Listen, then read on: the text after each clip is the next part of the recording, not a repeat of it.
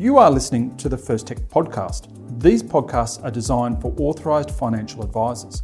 If you are not an authorised financial advisor, you may find the content of this podcast difficult to follow as it assumes you have the necessary training and qualifications to understand the concepts discussed.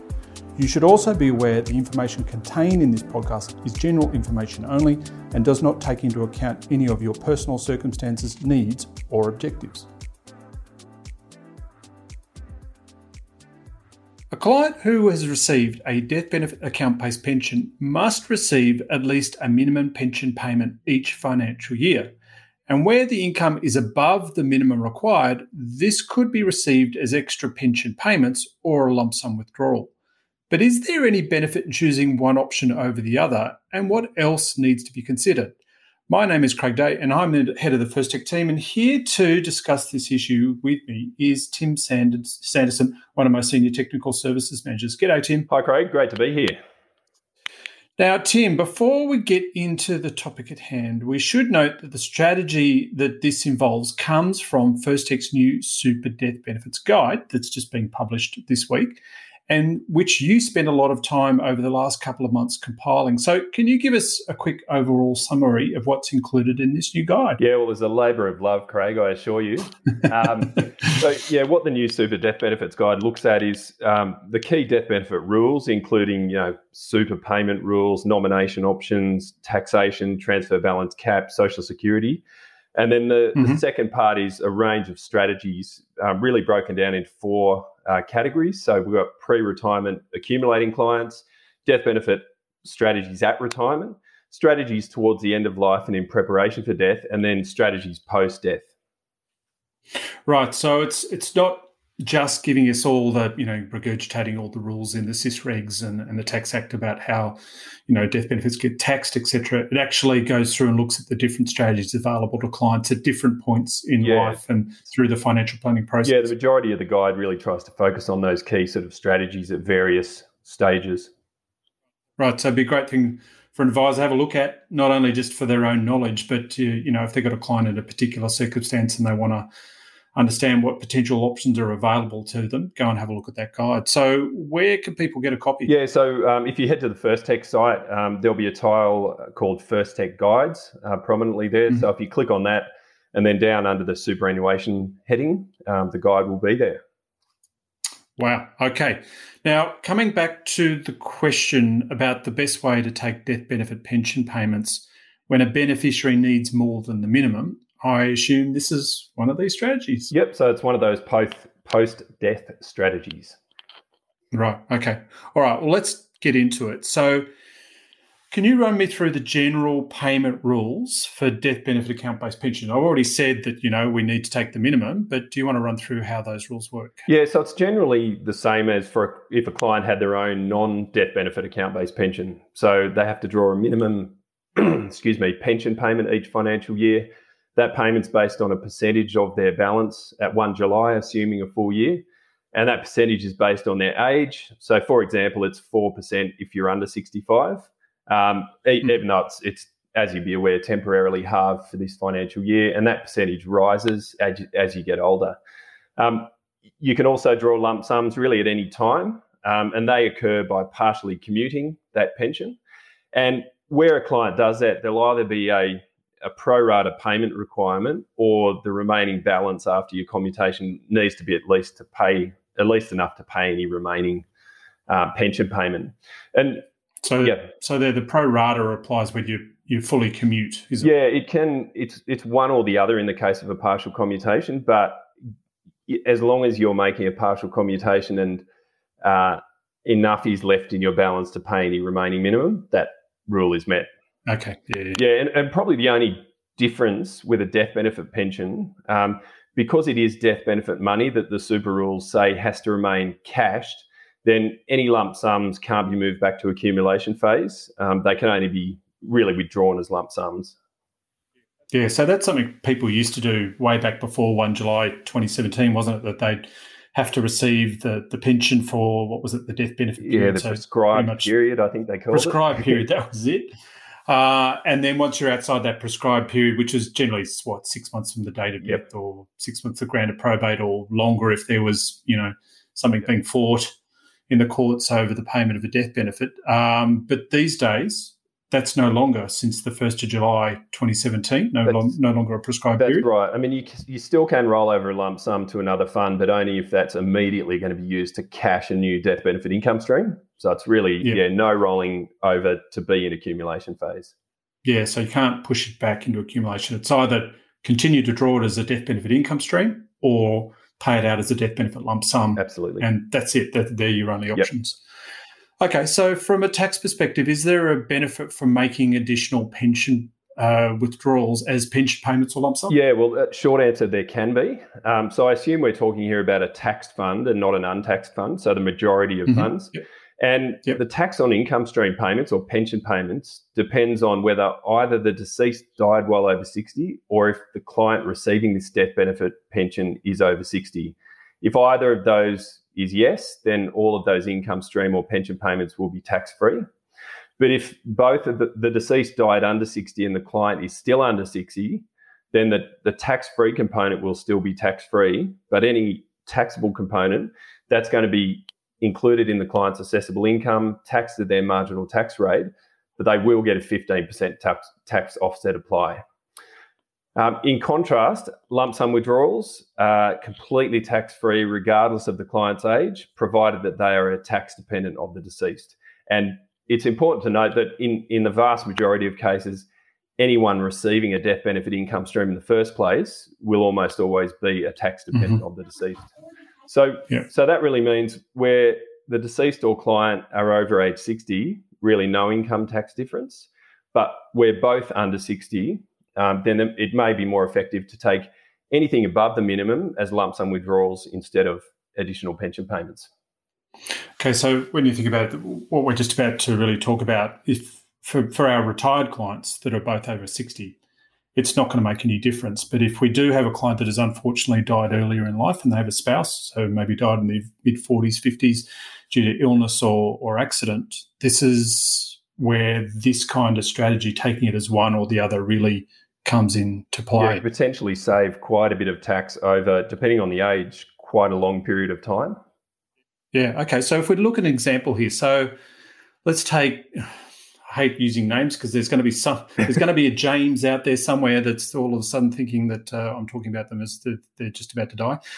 So James has died at age 50 on 1 July 2022, and his $500,000 death benefit is paid to his spouse, in this case Laura, who is also age 50, as a new death benefit account-based pension. Now, if Laura needs $50,000 per annum and has a marginal tax rate, let's just assume of 34.5%, including Medicare levy. So what sort of tax savings are we going to get here if we take it as a lump sum withdrawal instead of pension payments? Sure. So ignoring the temporarily halved minimums that still apply this financial year, we'll just assume a 4% that Laura has to draw. She has to take $20,000 as a pension payment. So if we assume that whole pension is all taxable component, then that $20,000 is going to be taxed at $3,900. And that's her 34.5% marginal tax rate, but after allowing for that 15% offset. So that's got to apply either way. But if she draws the extra $30,000 she needs also as a pension payment, then that's an... So she wants 50, she has to take 20. So we're now looking at the extra 30 over and above. So she's obviously taking this because, her own income, if she's still working, isn't enough to pay school fees and whatever else, rent, et cetera, et cetera, et cetera. So, this extra $30,000. Yeah, so if that's drawn as a pension payment, then that's an extra $5,850 in tax after the offset's applied. But as we mentioned, Laura could instead choose to take that extra $30,000 as a lump sum death benefit, completely tax-free, and saves her $5,850 just in that year. And so similar sorts of savings could also then be expected to apply in future years, right up until she reaches age 60, when all of her pension payments would become tax-free anyway. Right. So clearly, if she's 10 years away from retirement. Yeah, it's not just a 1 year calculation in a lot of cases. Okay. Now, also there can be transfer balance cap benefits from doing this as well, isn't it? Because when I think about that, if we're just drawing income payments down, they're not a debit for transfer balance cap purposes. But if we start taking partial commutations, they are. That's right. Is that right? Yep. So it could, as you'd be aware, the personal transfer balance cap limits the amount a person can transfer to retirement phase. It's not just the client's own retirement phase income streams that count. It's going to be a death benefit income stream that they commence to receive.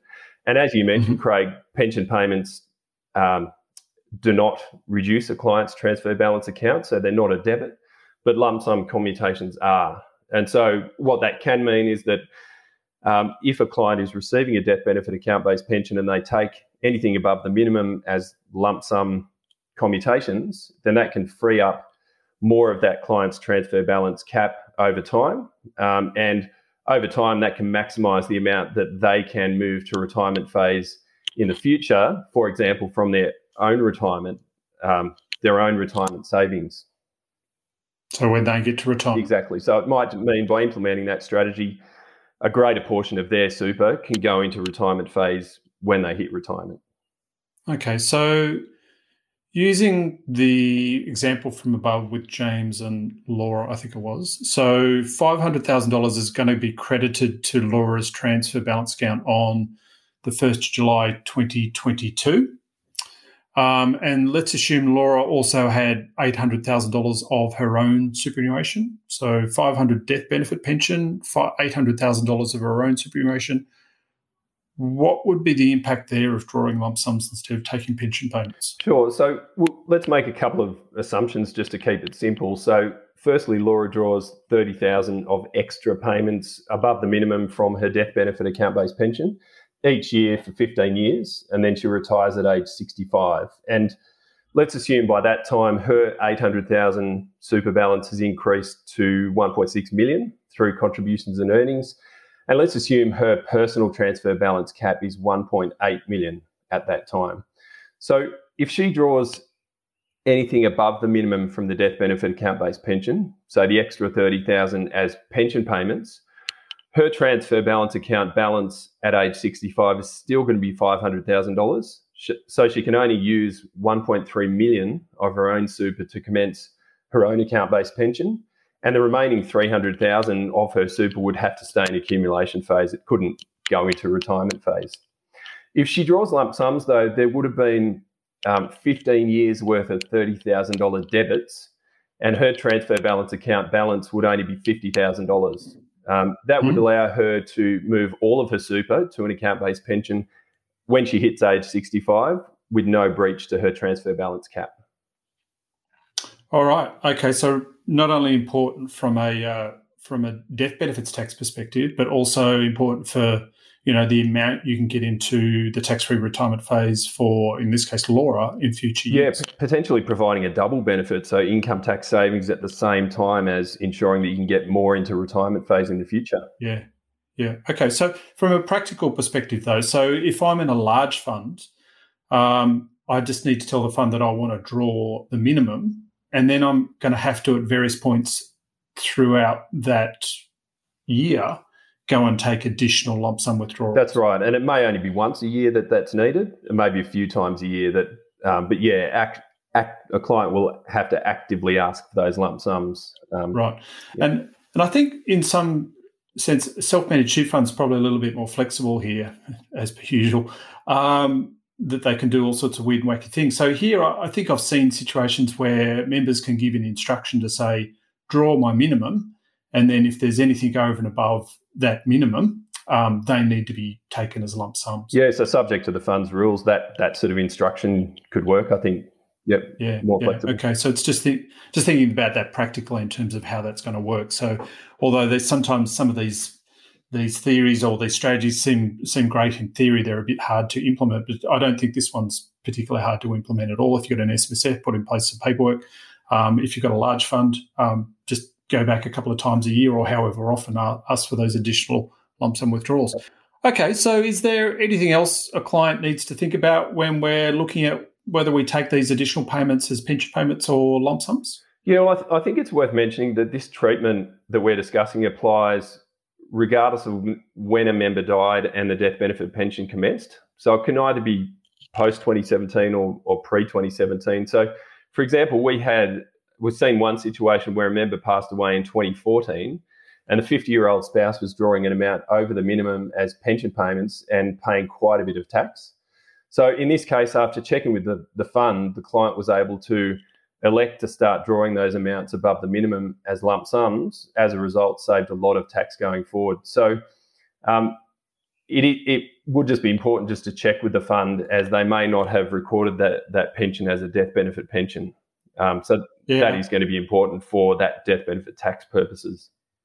Yeah, a really important thing you say there, because I remember, not long after 1 July 2017, when all these rules were still trying to, industry was trying to figure out how it all worked, we looked at this very issue and thought, well, if I can never roll money back from the pension phase into the accumulation phase, that kind of means that the death benefit cashing rules always apply to it. So we turned around and asked the ATO to say, well, okay, in this situation where a pension, was commenced due to death back in 2014, does that mean that any lump sum coming out of that pension forever will always be a death benefit lump sum and therefore tax-free going to the spouse?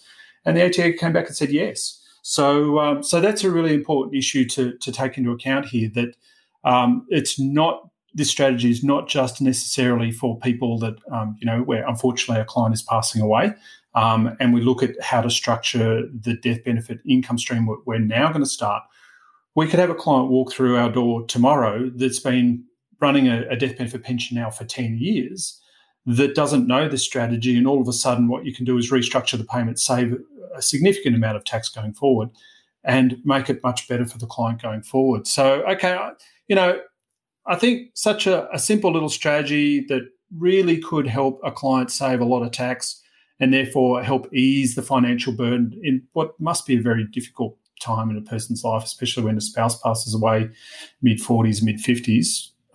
Just really, really hard. Now, if you are interested in this strategy, as well as a range of others that kind of Tim talked about before, then get a hold of the First Tech new Super Death Benefits Guide, available, as Tim said, via the First Tech website, and have a read. Other than that, I think that pretty much sums it all. Thanks, Tim. No worries. Thanks, Craig. And thanks for listening, everyone.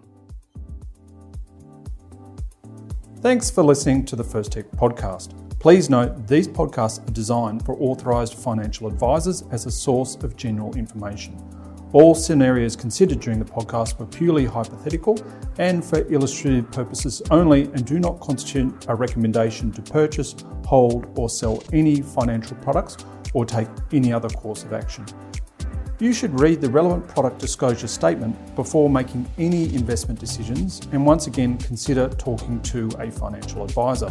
While all care has been taken in preparation of this podcast using sources we believe to be accurate and reliable, no person, including Colonial First State Investments Limited and Advantius Investments Limited, accepts responsibility for any loss suffered by any person arising from reliance on this information.